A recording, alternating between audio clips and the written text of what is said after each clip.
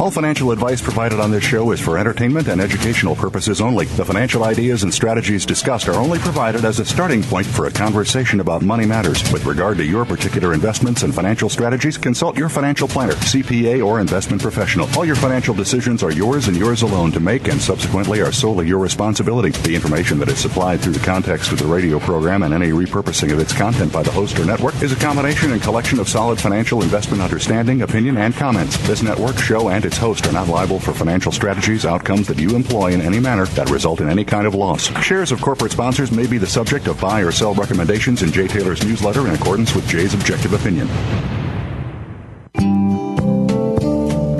Now the thing about time is that time isn't really real.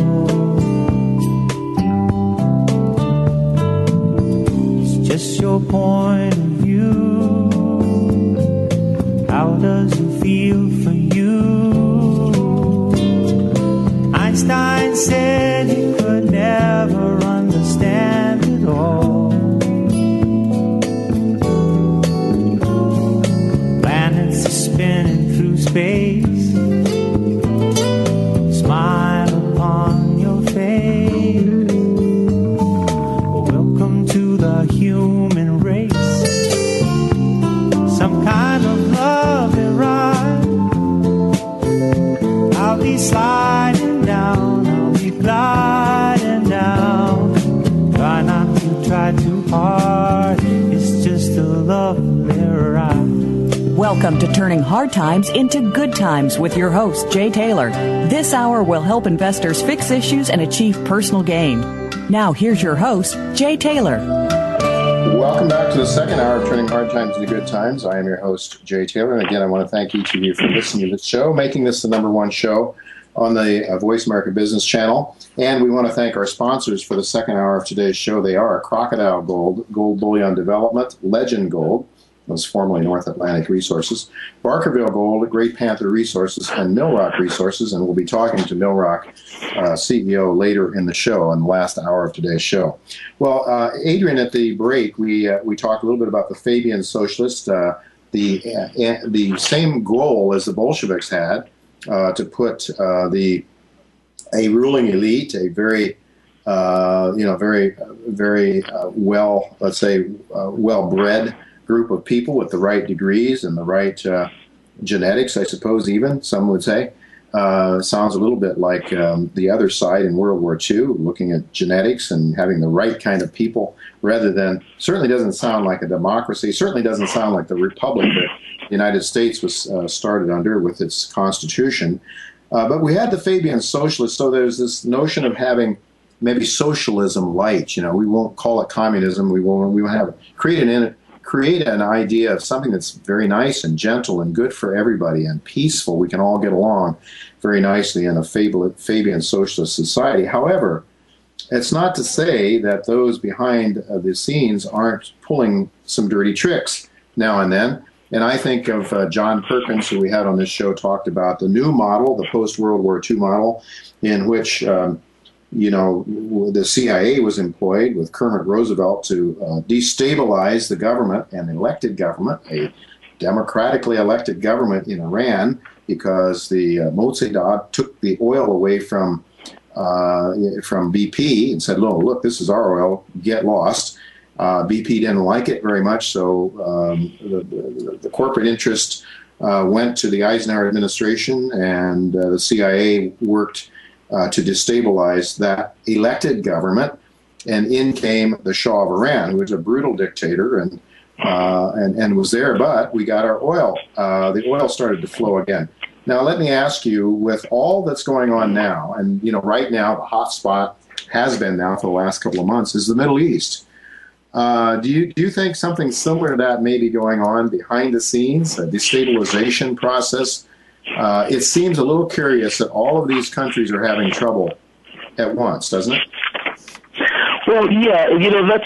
I think that we have to be careful about any overly simplified observations or even answers to that key question that you are making, because very often we tend to think, hey, there's something behind the scenes. So when you say there's something behind the scenes, in comes that image of somebody scheming in secrecy, and then out come the conspiracy theory accusations, and the whole thing just seems to go, to become overtly confusing. I would say that part of the problem nowadays, and this has a lot to do with the Fabian Society, which, as you were saying and as Ed Griffin describes, proposed gradual socialism. They propose doing things gradually.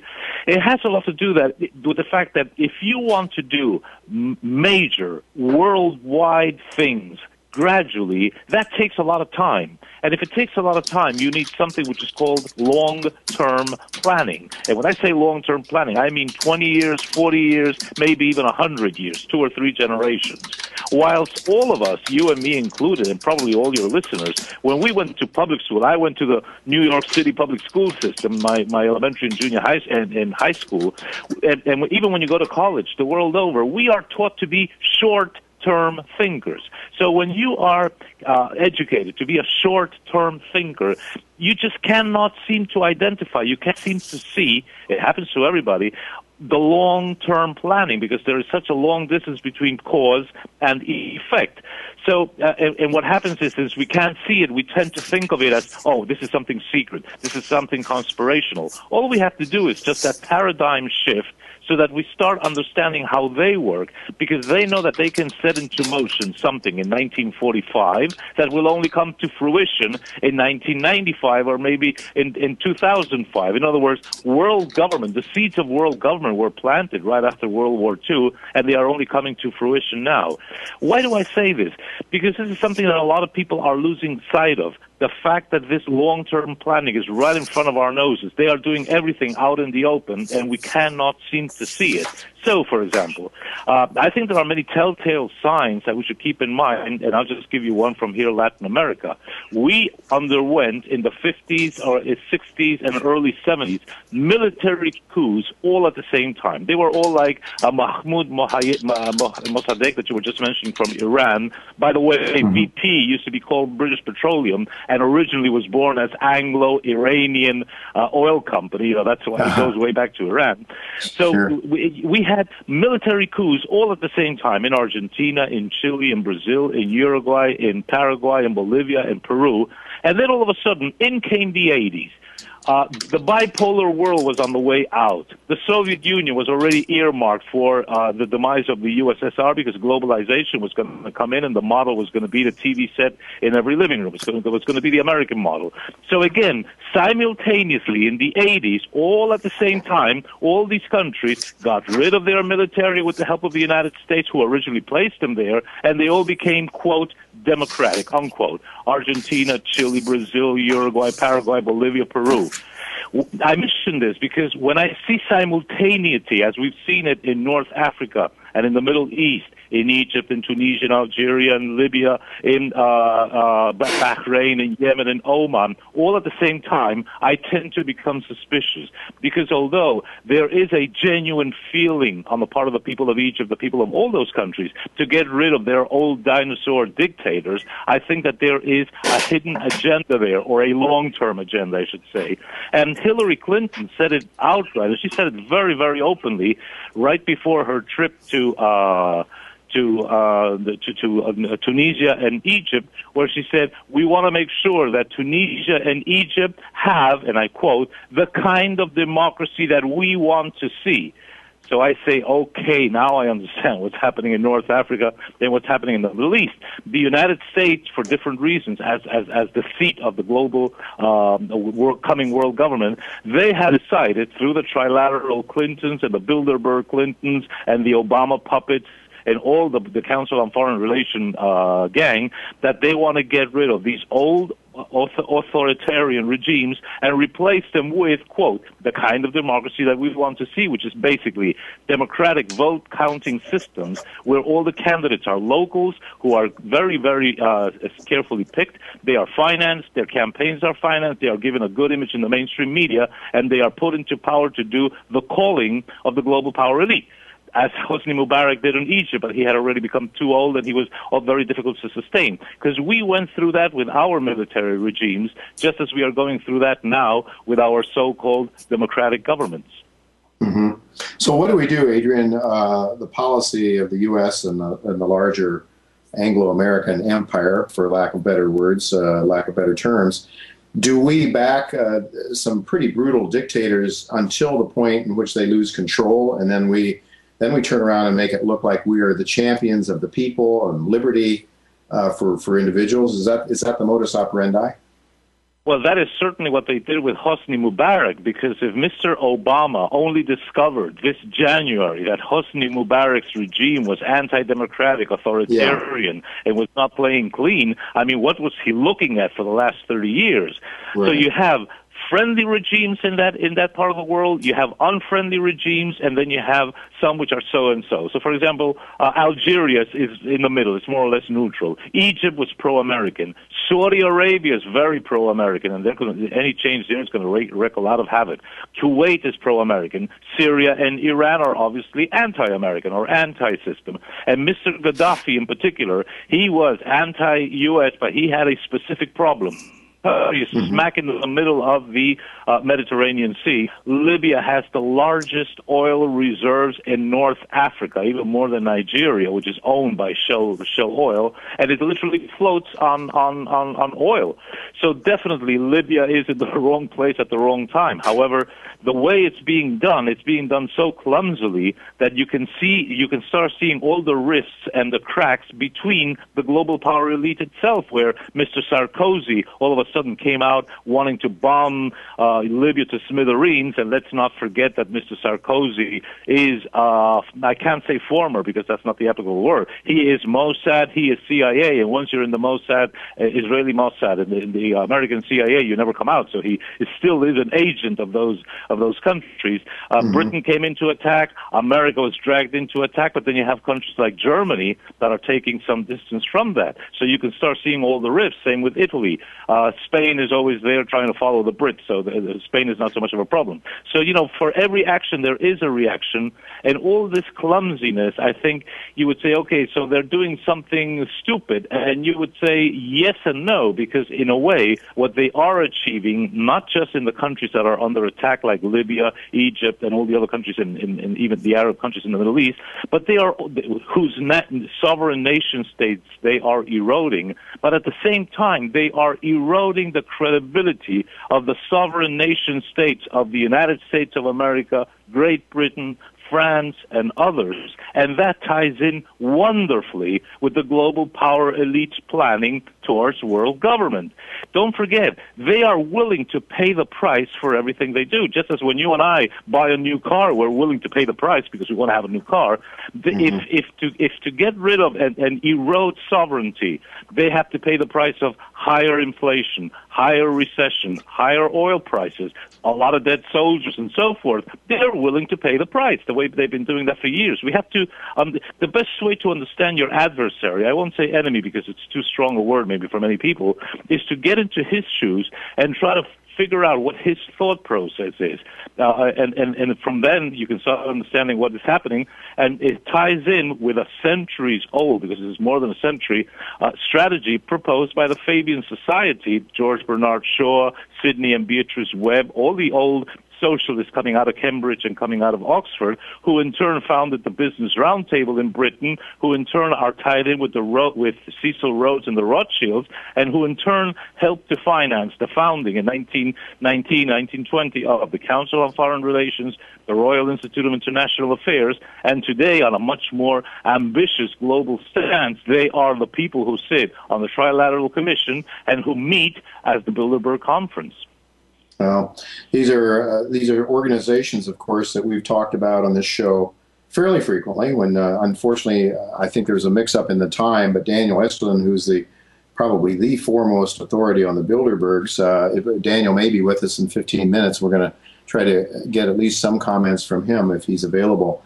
But it really is sort of a confusing picture, though, and there are certainly powers that are struggling against each other, but Libya and Gaddafi, they're not going down easily. Do you think it's more because the clumsiness, as you put it, that is making it easier for Gaddafi to stick around, or are there some real, let's say, sovereign interests that are being defended here?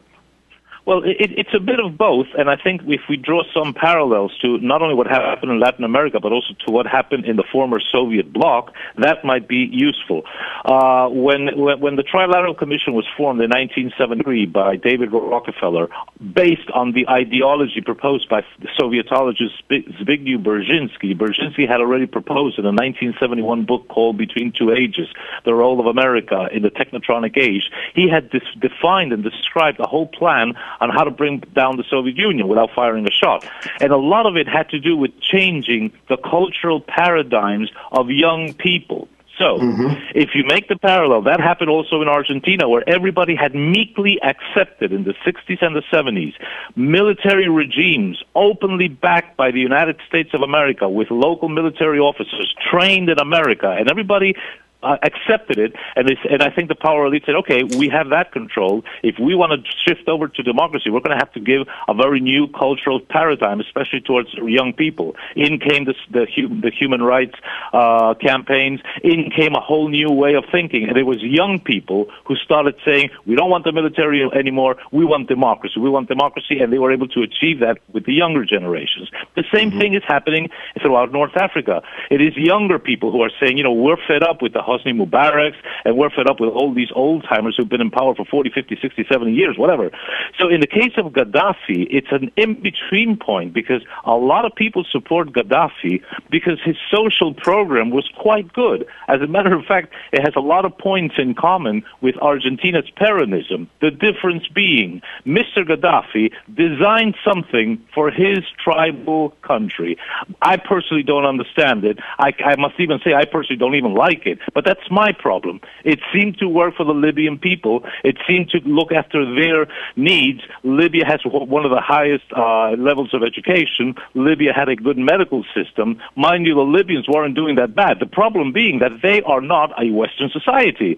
And one of the inabilities of Americans and Europeans and Argentinians is we find it so difficult to imagine that there are people who are different from us. There are people for whom American-style democracy doesn't work. There are people who do not want to see 100-floor skyscrapers dotting their land. It just doesn't, people are not all standardized. People want to have quality of life, but there are differences. And even if you don't understand them, and I'll be very honest with you, I have a hard time trying to understand Muslim society and even Muslim culture and so forth, but that's my problem. If it works for them, let them do it. That's why I get so concerned when I find Hillary Clinton saying Egypt and Tunisia and everybody must have the sort of democracy that we want to see. She even went on to say, and I quote, Hillary Clinton stressed the difficulties of nurturing the institutions that support democracy, including robust political parties, a free media, and the rule of law. Naturally, all according to America. And a free media is not what a lot of countries, certainly not what Argentina wants, because if it's going to be a free media like Fox News and ABC, CBS, NBC, that's no good. It's not even any good for Americans. So, we have to start being respectful of the way other cultures work, the way other people are, and that is probably part of the problem. So in Libya, you have younger people who are definitely fed up with Gaddafi. I'm not going to defend Gaddafi because he's probably, way beyond his time and he should go. But the problem is that the real risk they run is that they might get rid of Gaddafi and something much worse might come in its place. Well, certainly when they put in the Shah of Iran, and that sort of backfired longer term, they lose control. And Hillary Clinton, again, I heard in the news today, was really calling out to all these different factions that you're talking about, the Sarkozys of this world and various others, I guess, to say we need a unified effort against Libya. So I guess she's concerned that what you're talking about is, the dissension among the Western countries even.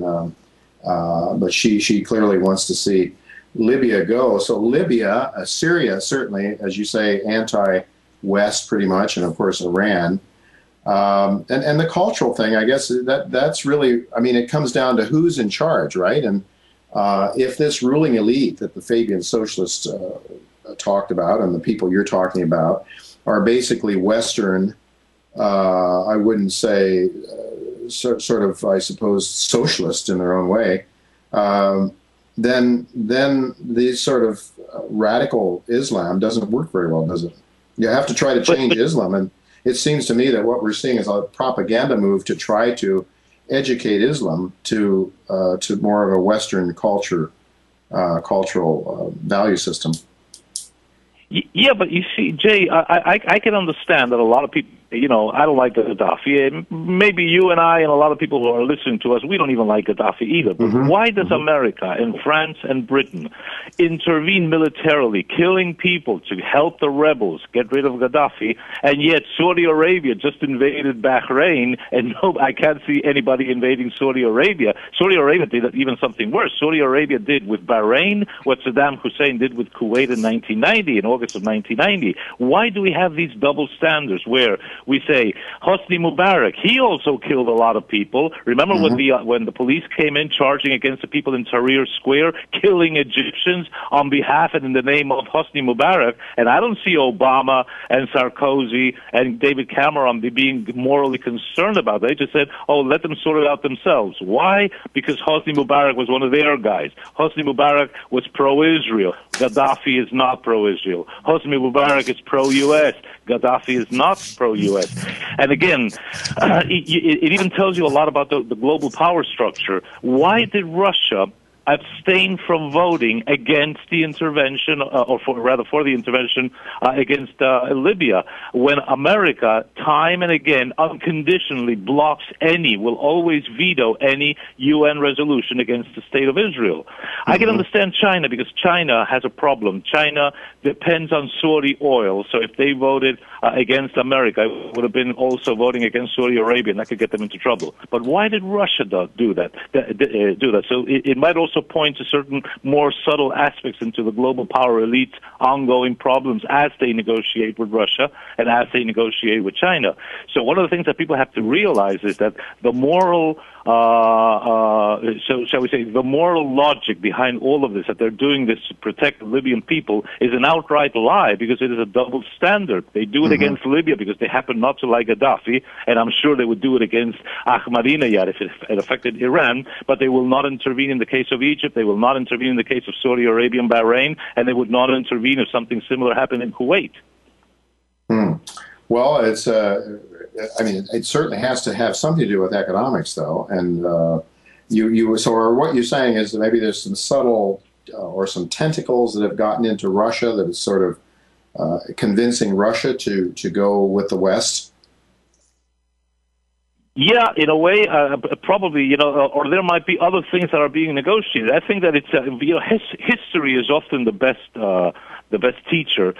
Maybe we should go back and think to the old Cold War days, how the Russians pulled back of putting their missiles in Cuba, and that was also in exchange for other things that were in Berlin, things that were done in Turkey, and so forth. Major powers will negotiate, and they will use different countries as pawns. And it certainly happened in the Cold War era, and I wouldn't be surprised if Russia might say, okay, I'll be hands off on this, I'll abstain, but that might bring in further Russian leverage against the missiles that have been planted by NATO in Poland aimed against Russia.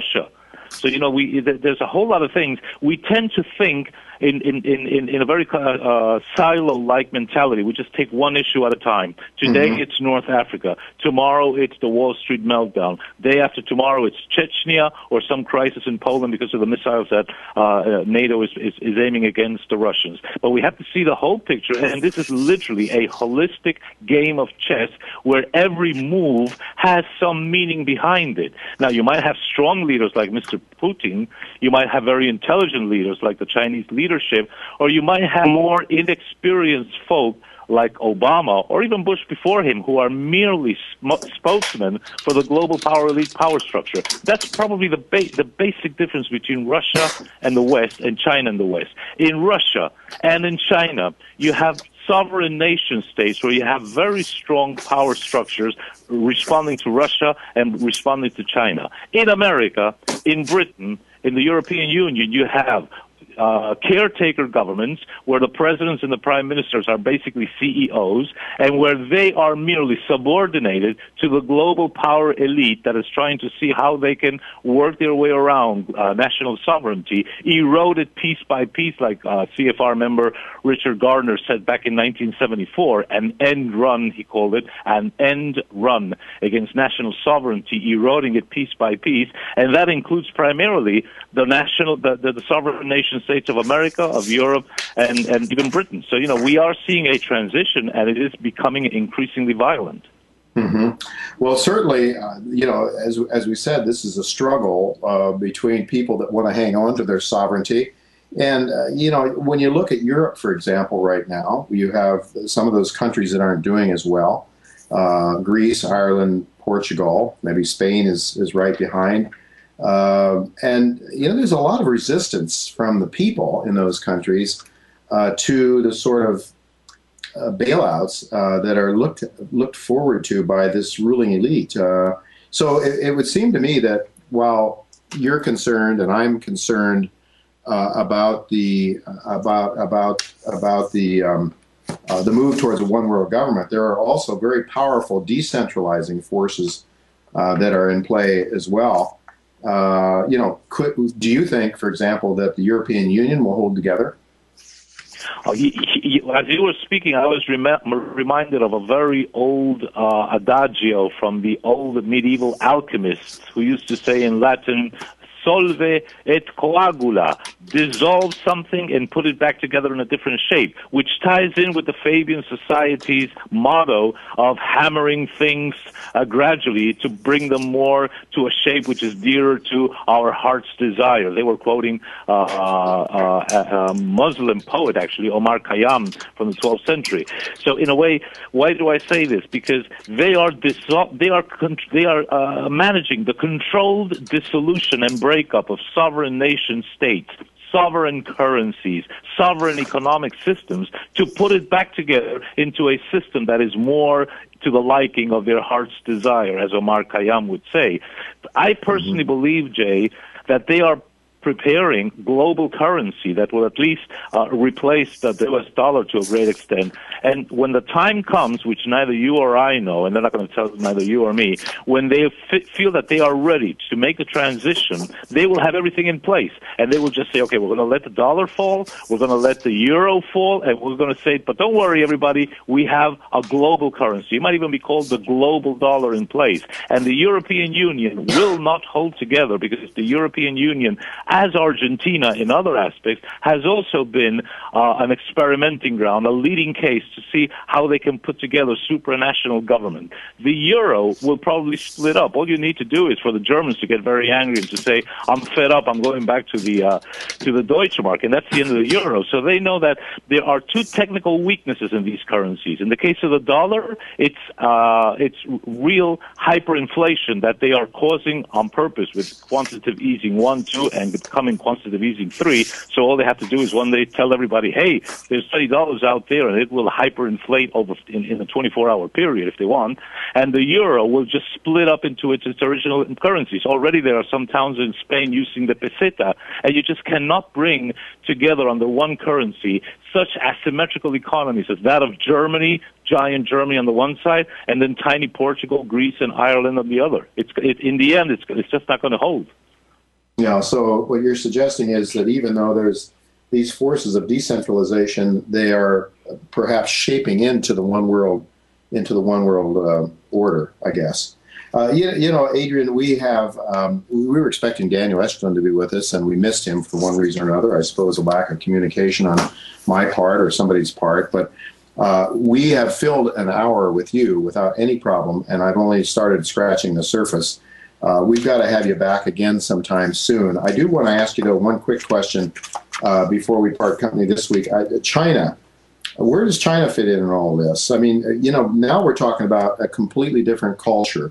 Or do you think it's possible, and it certainly seems likely, that a large number of the Western corporate interests have their tentacles into China in a great way, to a great extent, but Chen Lin will be coming on right after you. Chen is a partner of mine. He's very well plugged into what's going on in China, and I'll probably ask him the same question. We've talked about it from time to time. But if culture is one of the issues here, and the Islamic culture is getting in the way of the Western culture that wants to have one world government. If it's a cultural bridge, then certainly I would think that would be a gigantic impediment to world domination when it comes to China, which is definitely a rising economic power right now. What do you think? Yeah, well, first of all, I am not a China expert, but as a layman, I would just venture the following comment, and especially because the Chinese are quite strong, increasingly strong throughout Latin America and certainly throughout Argentina, and they are often exemplary in the way they do things and the way they behave. I would say that we have to keep in mind a couple of things about China. First of all, it's not a completely hermetically sealed country. It does have strong Western corporate interests, strong Western banking interests inside of its borders. Secondly, it has a very shrewd leadership which has literally, culturally, thousands of years of experience, whilst America has only 200 or 300 years of experience as an empire. Thirdly, I think it's very important to keep in mind that contrary to America and contrary to all the former European imperial powers, whether it be Britain, Holland, France, even Spain, China does not have a willingness to become a world power. They want to be the regional power, because that is what they have already become, just by the weight of their strength, of their numbers, of their economy. They want to be the country that calls the shots in that part of the world. I don't think that they want to colonize the world or anything of that sort. However, what they are doing, and I think the Japanese, in spite of all the dreadful problems they are undergoing, also are starting to come to awaken to this fact, is that China and Japan will need to make an agreement along the lines of what France and Germany did after World War II. Let's stop clobbering each other, let's stop being enemies, and let's gang up together against what are our common adversaries and so forth. And it would appear that there are signs that China and Japan, at their own speed, gradually will arrive at that. When they do, and you put Chinese numbers with Japanese technology, that's going to be a hell of a powerhouse, and that is something that we all know has the Pentagon awake until very late at night. Mm-hmm. Well, that's an interesting speculation, because I know that there are cultural differences, serious ones, between China and Japan, but who knows? Some really thought-provoking ideas from Adrian Salbucci. And Adrian, again, your website where people can follow your work is asalbucci.com.ar, right? Exactly. And my email is arsalbucci with a B at gmail.com. And anybody who wants to write to me, I try to answer all emails.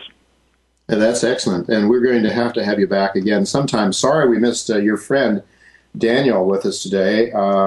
Maybe just tell our listeners one more time the Argentine Second Republic movement. If you could tell us in 30 seconds what that's about, just as a parting note. Right. 30-second summary. When you understand how the world really works, which is not the way CNN and Fox News and ABC, NBC, CBS, and the New York Times tell you, and then you understand why your country, wherever you are, whether in America, Canada, Argentina, Brazil, Europe, Egypt, when you understand why your country is in such dire straits because of the way the world power elite really works, then you understand why the global power elite wants us to think and act in a certain way, and they don't want us to think and act in certain other ways. So Second Republic merely does that. Understand what the global power elite don't want you to do, and do it. They don't want us to have a sovereign nation state. Let's recover our sovereign nation state. They don't want us to have sovereign currency. Let's recover sovereign currency. They want us to do everything on a debt-based system. Let's reject the debt-based system. They want our Republican institutions to be all dependent on the money power. Let's liberate our Republican institutions from subservience to the money power. And last but not least, they have perverted all our values and turned them upside down. Let's put our values right side up again. We call those pillars founding a second republic, whether it be in Argentina, in America, in Brazil, or wherever. And that's the basic idea. And anybody who wants to see some videos we have describing that, the website is www.secondrepublicproject, altogether, secondrepublicproject.com. Fantastic. Thank you very much, Adrian Salbucci, for being with us again. It's a pleasure having you. Thanks again for that delightful lunch you bought for me and down there last week in Argentina, in Buenos Aires. My pleasure. Pleasure speaking with you. My pleasure, and let's do it again soon. Let's do it again, and let's have you on again sometime in the near future. And this time, the next time, we will get your friend Daniel with us. But this time we couldn't seem to find him in Spain. Next time we'll have him on. Thank you very much. Folks, don't go away. We're going to have my partner Chen Lin coming on with me in just a minute after the commercial break. Don't go away.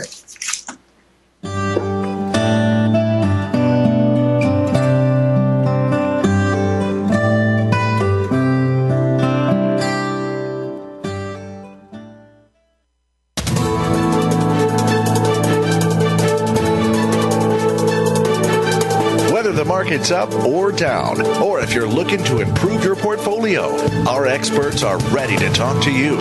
Call now toll free 866-472-5790. That's 866-472-5790.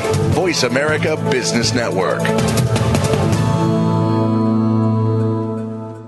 Barkerville Gold Mines, BGM on the TSX.V, is focused on the exploration and development of its gold projects in the historic Caribou Goldfields in British Columbia. Barkerville's mineral tenure now encompasses over 111,000 hectares, covering the 60-kilometer-long by 20-kilometer-wide geological belt, and includes 7 past producing mines and 2 of Barkerville's own proposed open-pit mines, currently in the permitting process. Barkerville recently announced the acquisition of the QR mine and 900-ton-per-day QR mill. Barkerville Gold began mining operations in February of 2010 and is expecting to produce 50,000 ounces in its first full year of mining. Crocodile Gold Corp is a new gold producer with bite. With operating gold mines in the Northern Territory of Australia, Crocodile Gold produced 82,000 ounces of gold in 2010. Crocodile Gold has significant exploration upside on its expansive land package of 2,500 square kilometres. Please visit our website at www.crocgold.com for more information. Don't let this snappy opportunity pass by. Voice America Business Network, the bottom line in business. Welcome to the human race. Some kind of love and ride. I'll be sliding down, I'll be gliding down. Try not to try too hard, it's just a lovely ride. You're listening to Turning Hard Times into Good Times with your host, Jay Taylor. If you have a question or comment about today's show, Jay would love to hear from you at 1-866-472-5790. That's 1-866-472-5790. You can also send an email to questionsfortaylor@gmail.com. That's questions, the number 4, Taylor@gmail.com. Now, back to our program. Welcome back to Turning Hard Times into Good Times. I'm really pleased to have with me my friend and partner, Chen Lin. He has one of the best stock picking records, I think, of anyone you'll find. I would like, if there's anyone out there that you know of who can do better than Chen did with one of his lesser successful accounts, I believe I'm accurate in saying that, where he took $5,400 in December of 2002, and turned it into $1.5 million by the end of 2010. But we're really talking about, I like to market from January 1st of 2003, and all the way through 2010, from $5,411 to be exact to $1,550,000.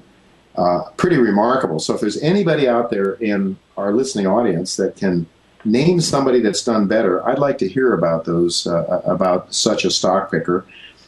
Chen writes the stock newsletter, What is Chen Buying, What is Chen Selling? And it's published and distributed by my company, Taylor Hard Money Advisors. And again, that remarkable track record that Chen has was in his wife's IRA account. And we like to use that one as a measure of Chen's success because there's no new money going in, no money coming out. So it's easy to track that. And you can go actually to miningstocks.com and you can see you can see the chart and the numbers there for Chen Lin's account. Well, Chen received a master's degree in mechanical and aerospace engineering from Princeton, and he worked in the internet and computer area while he founded a few startup companies. After the internet crash of 2000, Chen was able to move his technology portfolio into the resource sector with considerable success, as I just noted. And Chen employs a value-oriented approach and often demonstrates excellent market timing due to his exceptional technical analysis. Chen, really thank you for being with us again. Welcome. Thank you, Jay. Glad to be here. It's just always a pleasure to have you, not just because you're a good stock picker, but because you're a gentleman. And I think one of the things I appreciate about you is that you have remained quite humble, realizing that the markets are powerful and you have a great deal of respect for the markets. It's sort of like a champion swimmer, I suppose, or a surfer, or somebody that's out there realizing the power of the ocean, realizing the power of nature, and you have to respect it. People who are successful do. I like to refer to Richard Russell, who's been around. He's in his 80s, writing a newsletter, and he talks about how humiliating the market can make you feel. But Chen, you managed in the very difficult year of 2008, actually, to I think you were in this particular account down only 4, 5, 6%, some very nominal number, considering the fact that I know my model portfolio had lost nearly half its value that year. How did you manage in 2008 to avoid the carnage that most people suffered through? Well, I didn't avoid it. I just barely. I did relatively well. I mean, consider the market was because I was playing a very conservative portfolio. Okay, I have cash. I have commodities. I play. I remember by the summer of 2008, I already sold all of my junior stock. I realized the market is falling. Junior has been in bear market, I think, at that time for like 2 years, almost 2 years, almost over 1 year. So juniors has been lagging the market for a pretty long time. And then the general market is falling. So I think, maybe it's time to get out and then see to try to be conservative. So that's how I basically survived. I have a very good first half of the year, 2008, where, energy stock did very well with oil going to 147. So then I lost all my profit and a little bit more in the downdraft of 2008. At the end of 2008, I think by December, I started to buy again. That right catch the bottom. So by the end of the year, on that account I lost a little bit. Other accounts, some are more, some are less. So generally, I did reasonable well in 2008. Yes, you did. And so I want to ask you now. We've had another run up since the bottom of March of 2009. It was really quite a contraction we had in the equity prices. Any concerns about the markets now? I think you're less aggressive maybe than you were last year, but what are your thoughts right now as we're looking at this equity market? Yeah, I mentioned in my letter a couple of times. This year I'm getting more and more conservative. There's a couple of reasons about that. One is the Middle East. I'm afraid of oil will have another run to 147. We have a $4, $5 gas that will drive United States into double-dip recession, as well as other countries, industrialized or emerging market, because they all depend on energy. Also, there are some signs in China that the economic has plateaued and that there's some problem with the housing market start to show up.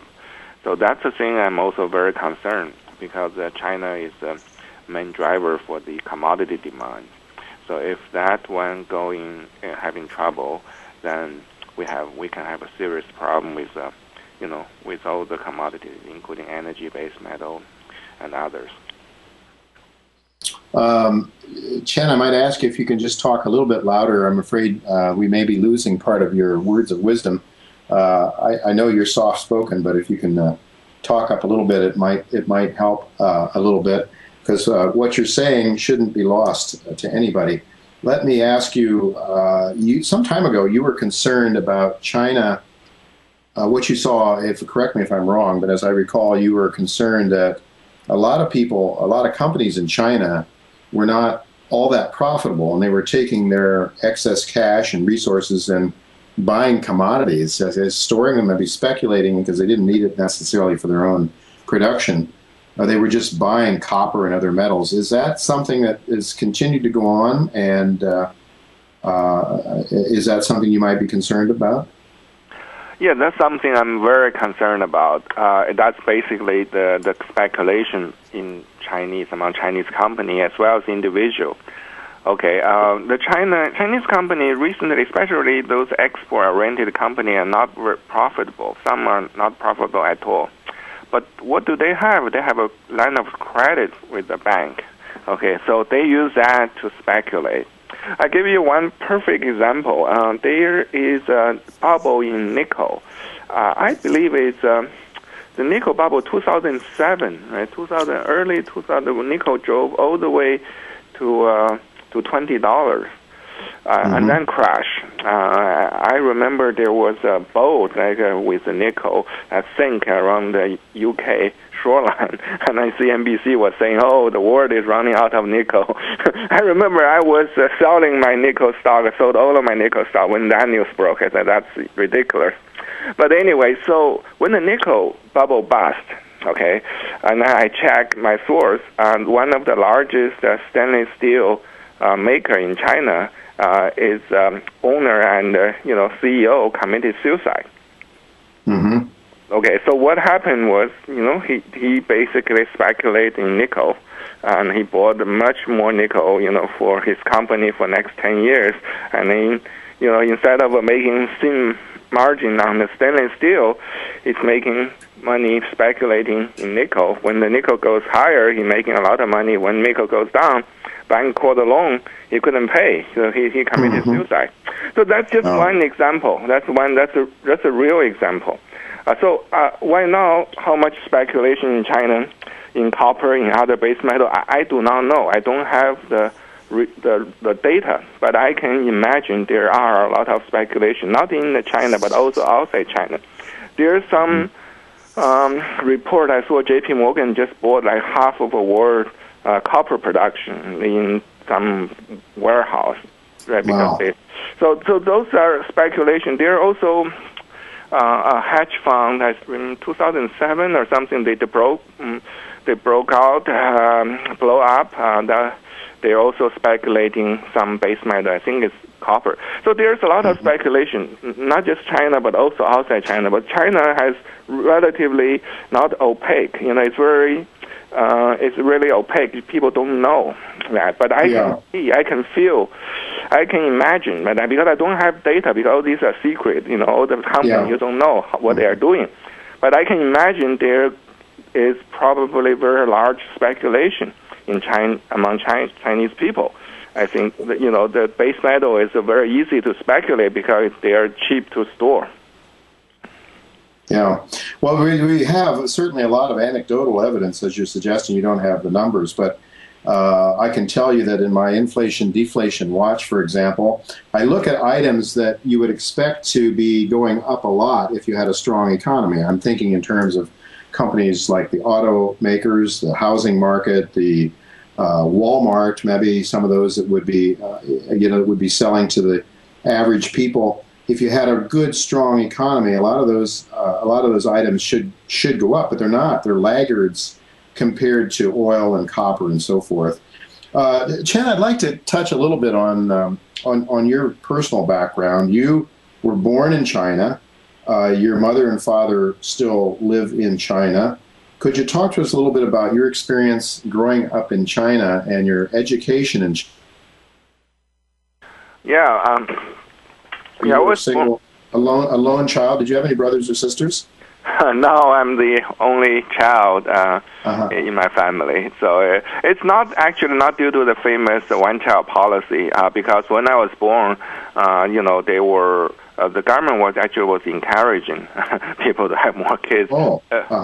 because they were on the blink of war with the Soviet Union. Okay, so that's something that the government say, okay, if you have more kids, then we have more soldiers. Uh-huh. So that was the reason, and so I was born. Actually, it was a pretty tough time in my family. When I was born, my parents, they are engineers in China, so they were treated pretty badly because they have come from family that's people think they're anti-communist family. Mm-hmm. So even my parents, they built the first computer for China, which was used for many things, among them building nuclear weapon whatsoever. Mm-hmm. But they built a computer, not a weapon itself. But they were still treated very harsh. My dad was sent to coal mine to hard labor when I was born. So my mom actually, had when she gave me birth, she had some complications. But my dad was very far away digging coal, and the people die every day in the coal mine. Chinese coal mine. So very rush, very harsh, and he didn't know I was born until a few days later. My mom had to send a messenger there to tell him that you have a son. So that was interesting. That was the day when I was born. They were pretty tough time. Mm-hmm. But later. So Chen, let me just ask you: your father was a coal miner. At the same time, he had an engineering degree. Is that right? No, my father was an engineer.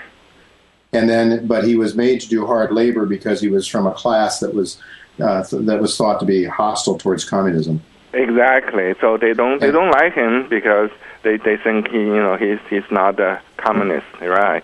So okay, and then let me ask you then: at what point then did they start working for the government? Did the government then turn around and say, "Oh, we need all the talent we can get"?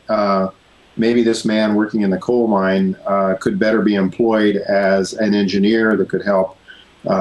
Use technology to advance the cause of the Chinese government, and then they decided to use him for that purpose. Then, if that's the answer, then did that mean a better life for your parents at that point?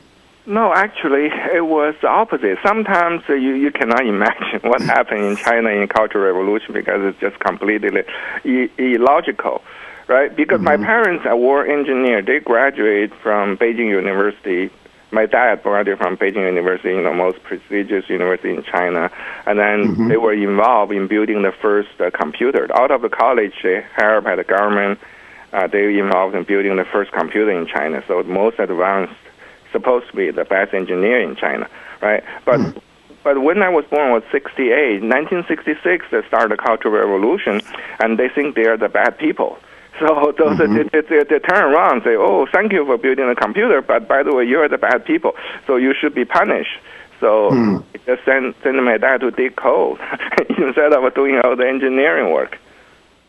No, not a very good decision. You would think if they're looking for the advancement of the state and the society as a whole, but it was an ideological battle.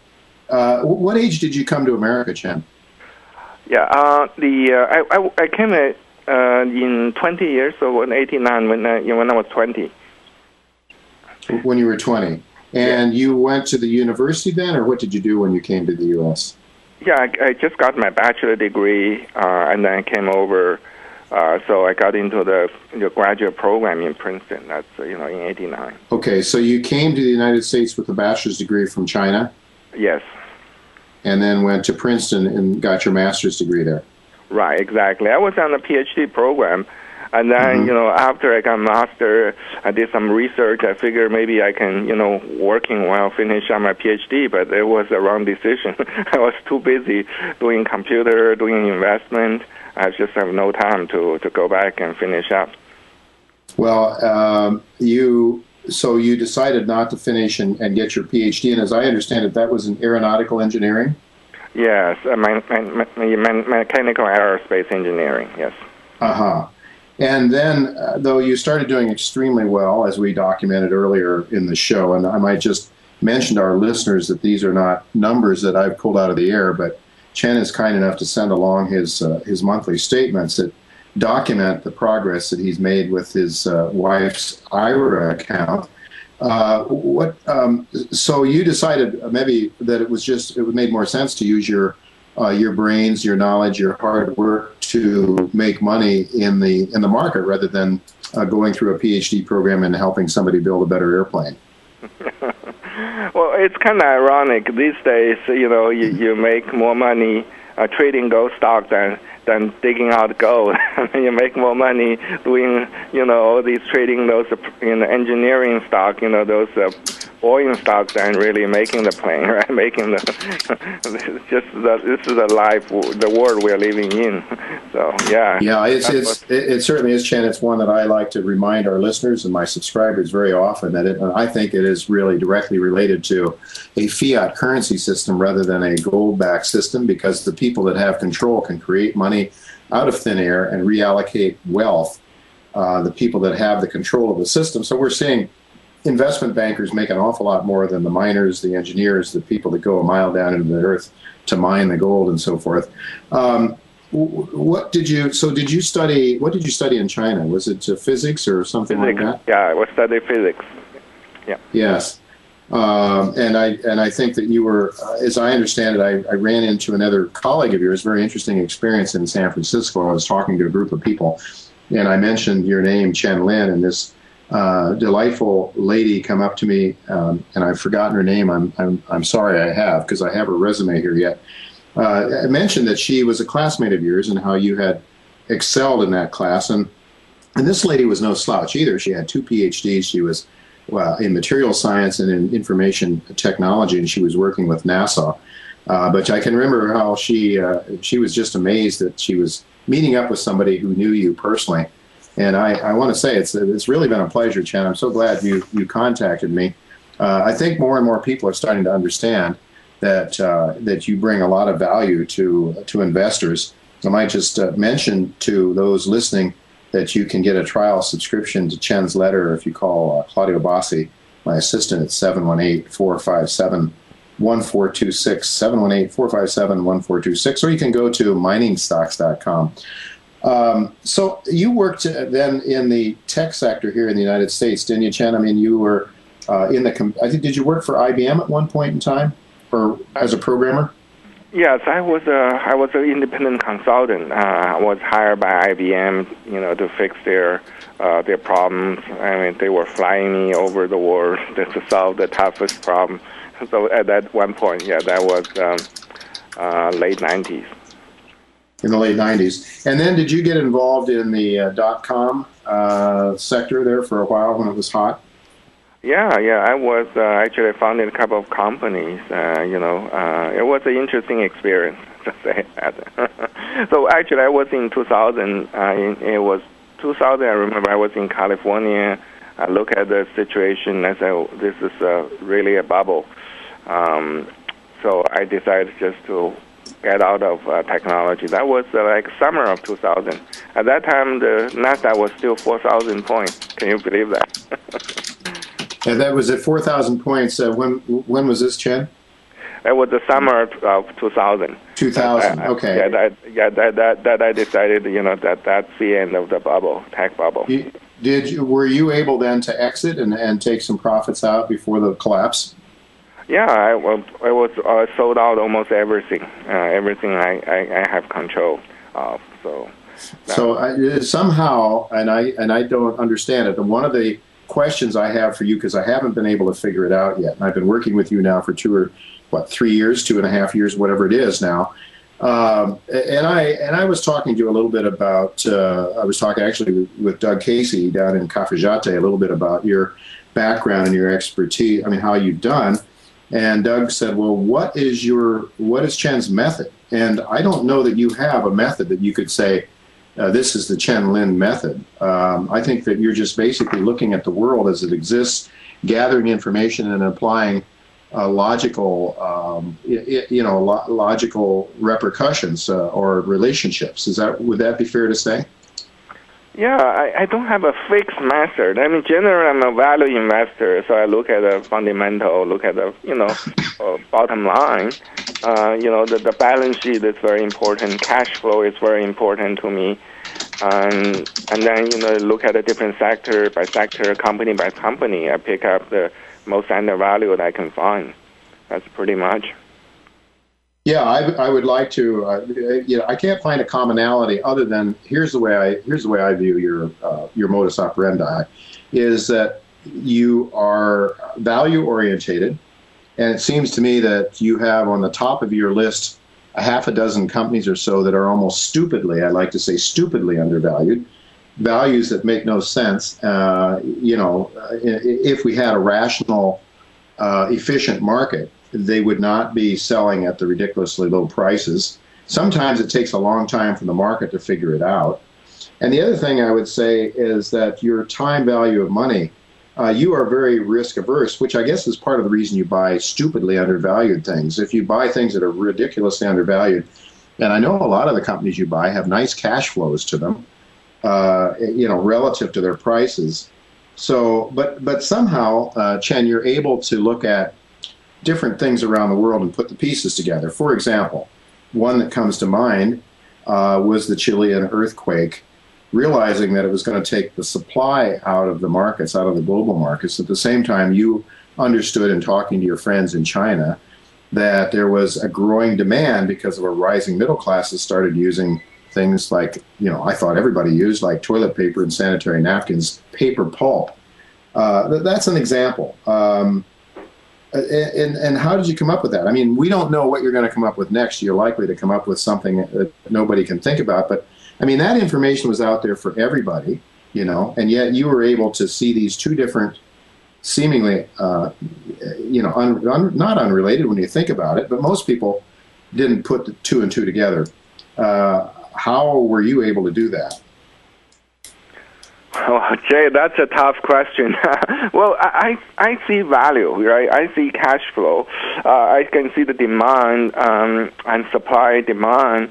One thing is I have very good contact in China. I can see, what's going, most likely happen in China. And for the Chile earthquake, it was just happened to be it's a devastating earthquake for sure. And then it hit the middle section of Chile. And a lot of people, when they heard Chile earthquake, they rushed to copper, which is wrong. Copper is the north part. Chile is a very long country. So it's really hit the pulp industry hard. And then with this, one of the reasons I really like it, we just came out of recession. And then people don't like this sector. People they lost a lot of money in this sector for many, many years. So a lot of people don't afraid of it. They think the company going to go bankrupt. So I say, okay, then they price in the bankruptcy, but then the Chile earthquake changed the picture dynamic completely, and the pulp company are minting money, not just making money. They're minting money. It was just buy. I mean, remember I was buying Timbak at $1.30. Today it trade broke $6 already. They got another boost from Japanese earthquake, but it's like nobody really there care about this. Nobody really cares. So I went to the hedge fund conference, and someone screamed at me, "Oh, you buy Timbak, you guarantee going to lose money." Okay. Interesting, very interesting. This is a really good contrarian point of view. I figured myself, I bought more. Well, Chen, let me ask you, when it was selling at $1.30, what kind of cash flow did it have then before the paper pulp prices started to rise?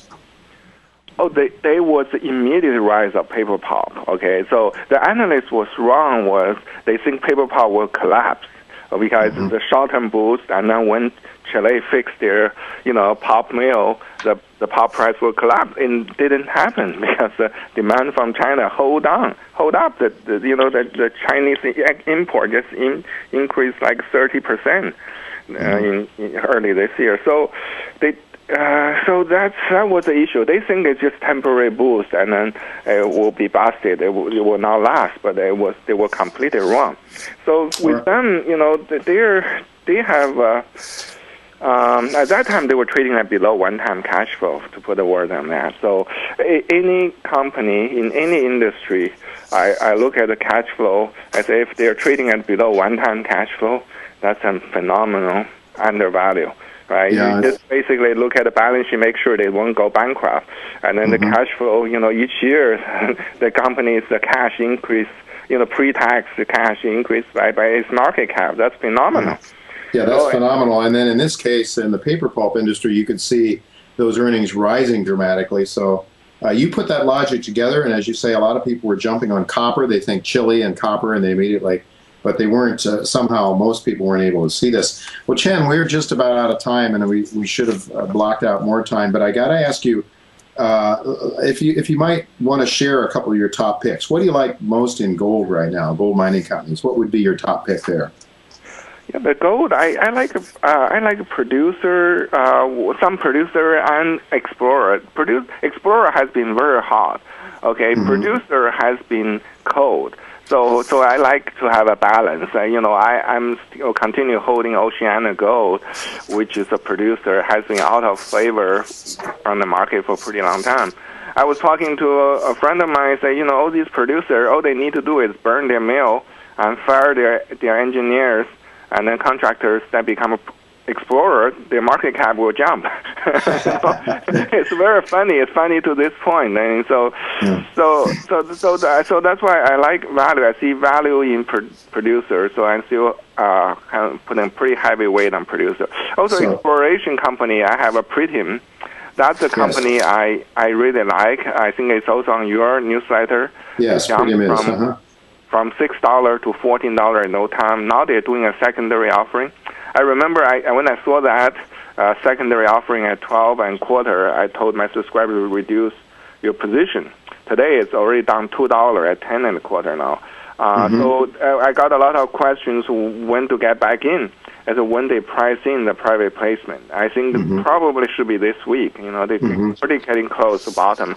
So when they price in the private placement, you can use the price as reference and then buy back in your position. Or you can participate in your private placement. So that's a gold stock. It's pretty high on my list. What is the symbol on that one, Chen, just for our listeners? Pretium. Pretium is PVG. Oceana is OGC. Okay. What about oil stocks? Have you got a top oil pick? Yeah, oil stock. I have this company. It's called Mar Resource. I think this is really stupidly undervalued. Probably a buy of lifetime because it is trading at below one-time cash flow.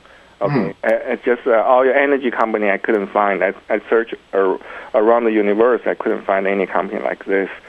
It's drilling their second well. It's going to be a third well, and then after the third well, Q3 earning. Remember, Q3 earning coming out in November. It will show their cash flow. Annualized cash flow will be over $300 million. The market cap only 200 something million. It's phenomenal. The only risk. Where are they operating, Chen? Yeah, that's the risk. The only risk is Nigeria. It's operating in Nigeria. That's the only risk. But Nigeria having a democratic election right now. So April 9th supposedly is their election day. So if they go through that relatively peacefully, it will be a big boost of the stock. I mean, that's basically the only risk is the country risk. But compared with Libya, Egypt, maybe Nigeria is a little bit safer right now. Yeah. Well, anything else you like? Any sort of special situations that you like right now in another commodity or on something completely unrelated to commodities? Well, yeah, Timback still back. Is my top pick for the Japanese earthquake as well because not only they produce pulp, they produce lumber, which is they export to Japan a small quantity, but now they're probably going to export a lot more. They also produce paper. A Japanese paper mill got hit very hard as well. So it's good for three lines. Not just pulp, also paper and and the lumber. Three line of is doing phenomenal today. I think it did up a lot. I mean. It's up like 20% since Japan earthquake happened. So. Okay, Chen. Unfortunately, we are out of time. Of course, you'll be back with us on a regular basis, I hope, and we'll keep asking you more questions about some of these areas, things that you talk about, and what you think is hot and what's not. So, thanks, Chen, for being with us, folks. We're going to have to go to a break, and we'll be right back with my other partner, Roger Wiegand. Don't go away. We'll be right back.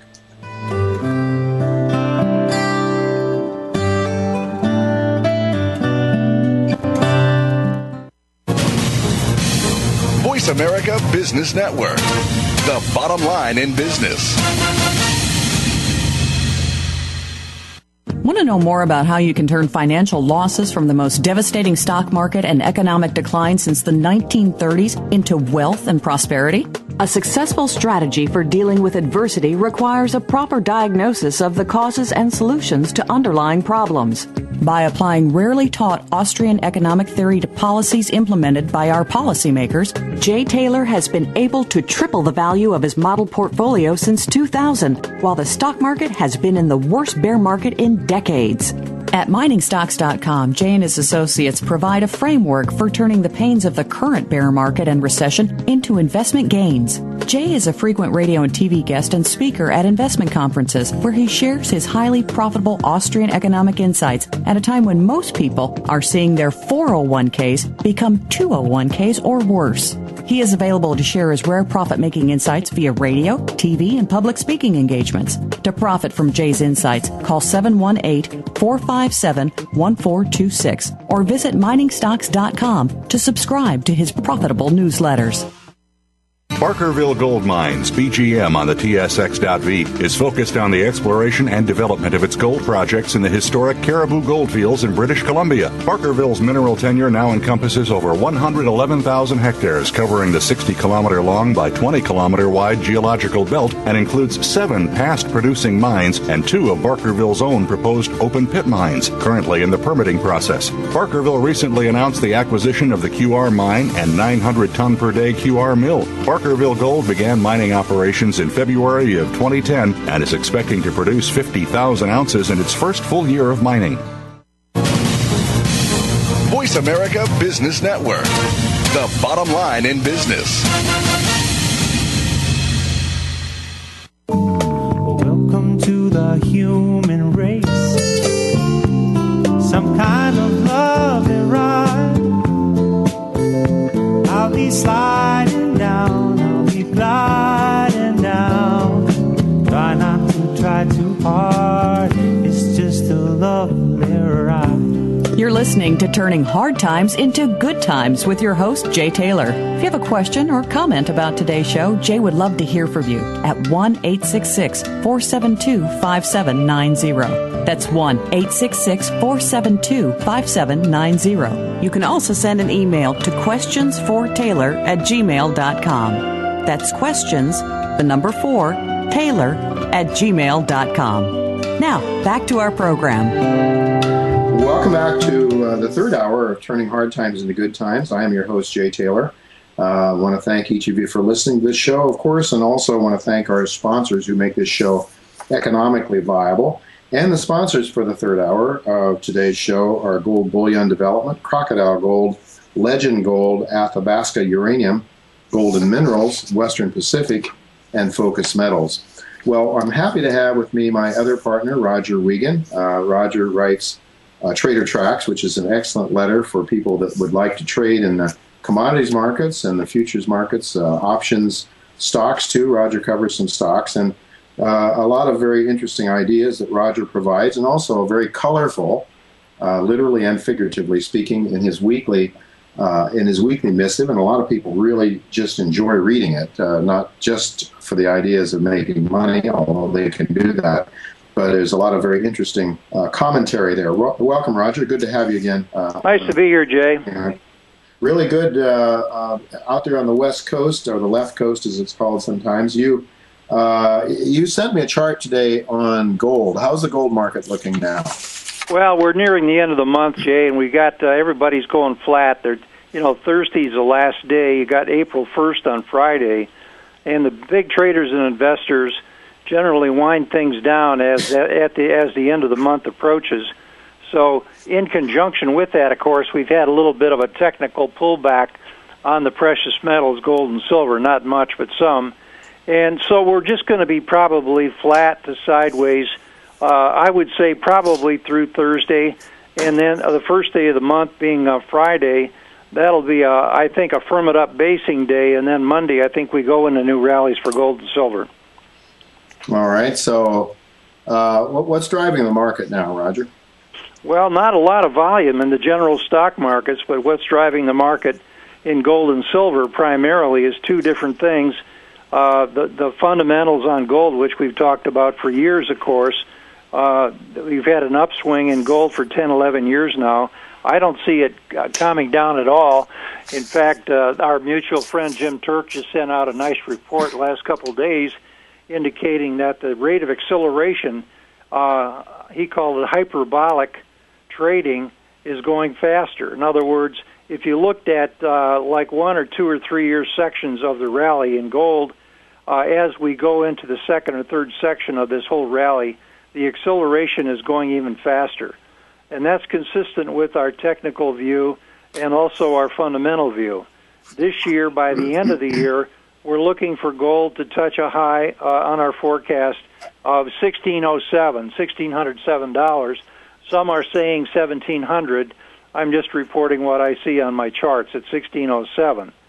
Now, and along with that, of course, silver has been going even faster of late, and typically when silver goes faster than gold, it's going to continue to do so because of the volatility and also the much smaller size of the silver market itself.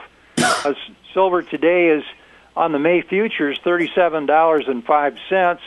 It's flat, but it's the high is 37.25. Our next stop is $38.48. Then we're going to see 40, 42.5, and 48. And again, I don't know whether I mentioned it on radio here before, but we want to caution our listeners and readers that eventually, pretty soon here this year, if we can touch $48.50 to $51 on silver, that's right around the old high for silver in the 79-81 major rally. Mm-hmm. A lot of people at that point, Jay, I think they're going to say, well, that's it, it's all over, we're going to sell. And if that, in fact, does happen, you could see silver pull back from $50 to $35. I'm not saying that's going to happen necessarily, but that's going to be the trend when we touch $50, but that's further and that's down the road. Personally, I've got silver and gold spreads all the way into June and December, along with our grain and some of the other stuff we hold. So we're looking at a long commodities bull market for till the year 2017. Gold and silver could go even further. Gold in particular, I've seen two good reports from analysts that I admire. They're saying that gold could go to 2024. That's a long time. Well, that would not be inconsistent with Bob Hoy's views in a major credit deflation, though, Roger. Bob mentions that really we didn't see, and he looks at the real price of gold, not the nominal price, because and he measures that vis-a-vis other commodities. If you're seeing commodity prices maybe peaking in 2017, and which is still another 6 years away, and gold and silver maybe going out to 2024, that would suggest another rise in the real price of gold that is extremely bullish for gold mining companies. Hoy has gone back and looked at the last 300 years of these major financial crises, and the first four were UK-centric. The 1930s, of course, the U.S. dollar had become the world's reserve currency, and now the dollar is the world's reserve currency still, although maybe hanging on by its fingernails at this stage. There's a lot of concern that it won't remain the world's reserve currency. But the point is that in these massive credit deflations, Robert Hoy says, you see the real price of gold rising very dramatically, and I've talked about this a lot of times on my show. I know I've shared this with you as well, that the real price of gold went up very dramatically.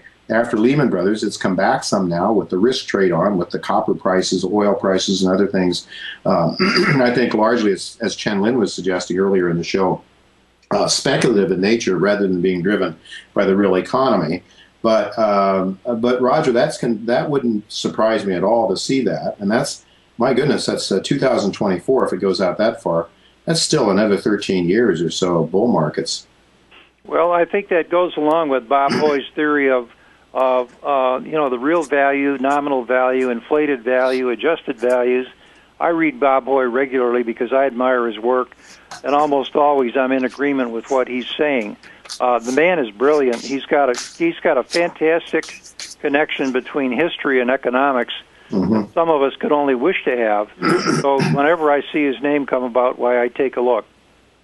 Okay, so you're figuring that we're in a bull market for commodities out to 2017. let's talk about the equity markets in general. Where do you see stock prices? Are you concerned at all that, I mean, we've had quite a run here. I know that Chen is getting more concerned about stock prices. He's more cautious than he was a year ago or so. What are you thinking? What are your charts telling you about the risks in stock prices now that we've had quite a run? Or have we broken through areas that might have been problematic, making this, from a technical perspective, looking even more bullish? Well, from the technical side, we've been wavering, and the fundamentals have been a little bit scary, too, with all the bad news recently. But I'm along with Chen in that I'm more wary than I've ever been. However, we have 2 or 3 technical indicators that we like to use, which show us that the broader stock market should be a continual buyer.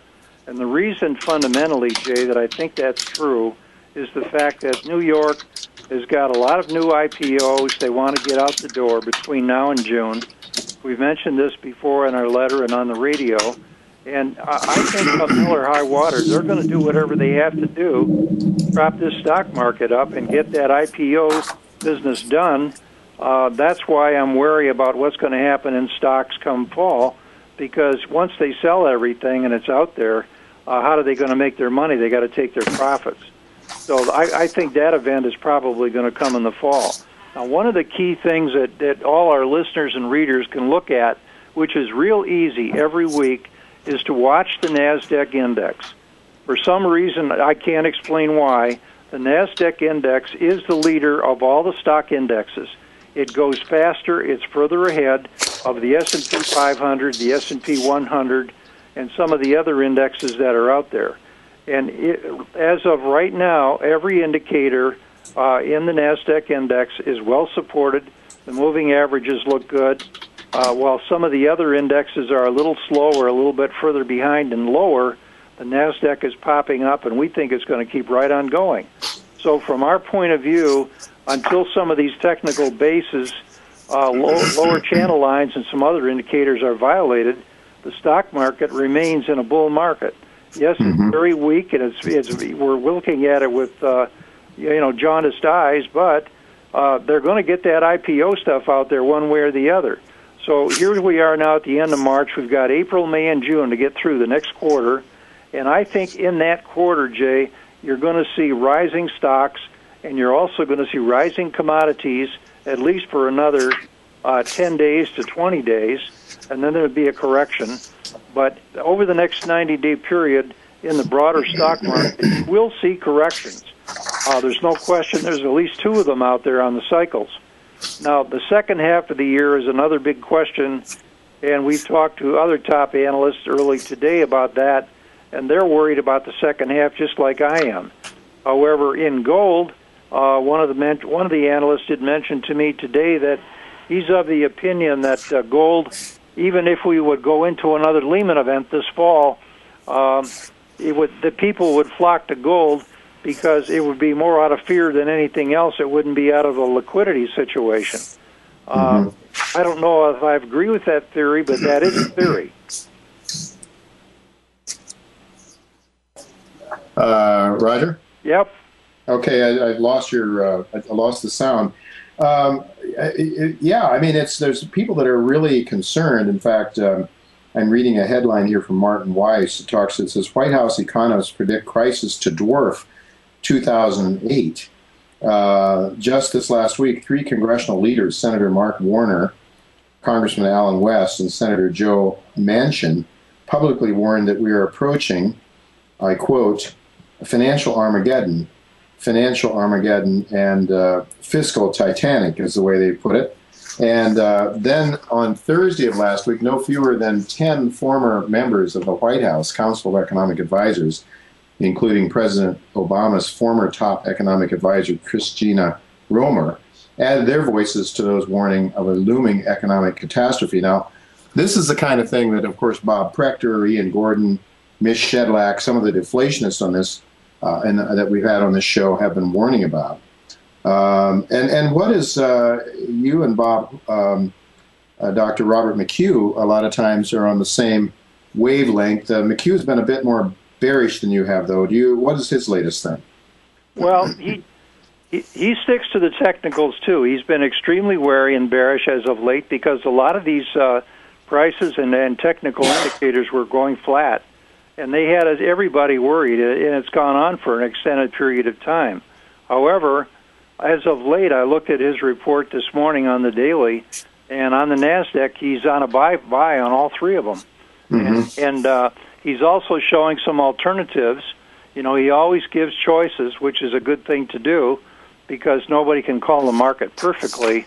But I feel that, you know, I feel strong enough about where I am right now that next week we're looking for a gold bull market.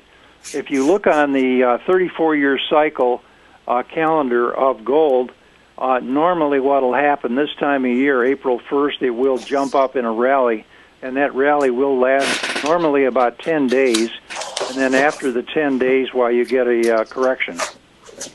Okay, we've got about 2 minutes to break, Roger, and we're supposed to have Millrock Resources joining us. If today runs according to script, they may or may not be there, although I think Gregory Beischer will probably be calling in momentarily.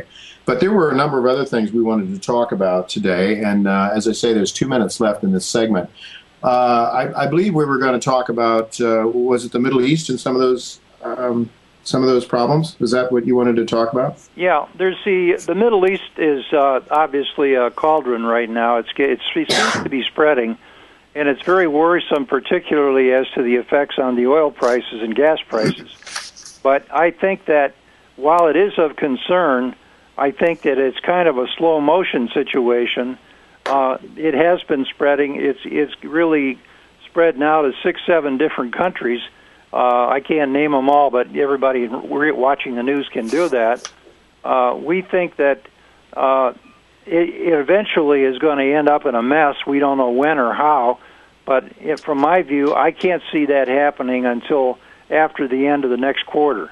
Now, that's purely a prediction on my part because nobody can say when something's going to go sideways in one of those countries over there. I mean, it can literally happen overnight, as we know. However, as long as we're in position and we have risk control on what we're doing and we've got positions on that are fundamentally correct and we think that things are going to go right along, you can't really change so much your attitude. Now, some traders over the years, and we know a couple of them, they used to be speakers at the shows, they're entirely out of the market because they're fearful of what's coming for the longer pull. That may be a good thing to do for somebody that's very wealthy and they don't have to make any money trading. If they've got several $1 million or if they got enough money in their hands, so to speak, that they're happy, there's no reason to go out and invest and trade. But the majority of the world is not in that position. Consequently, we want to be invested. We want to have our trades on. But by the same token, we need to be very careful with our risk control so that if our trade doesn't work, we don't get knocked out of the game. Okay, Roger, we're going to go to break right now. Stick around. I know I want to have you for the last segment of today's show anyway, so if you can hang in there with us. In the event that Greg is not there, we'll go on to some more of these issues immediately. Otherwise, we'll have you on for the wrap-up. Folks, don't go away. We're expecting Gregory Beischer to be with us with Millrock Resources, so don't go away. We'll be right back either with Gregory or Roger Wiegand. Don't go away.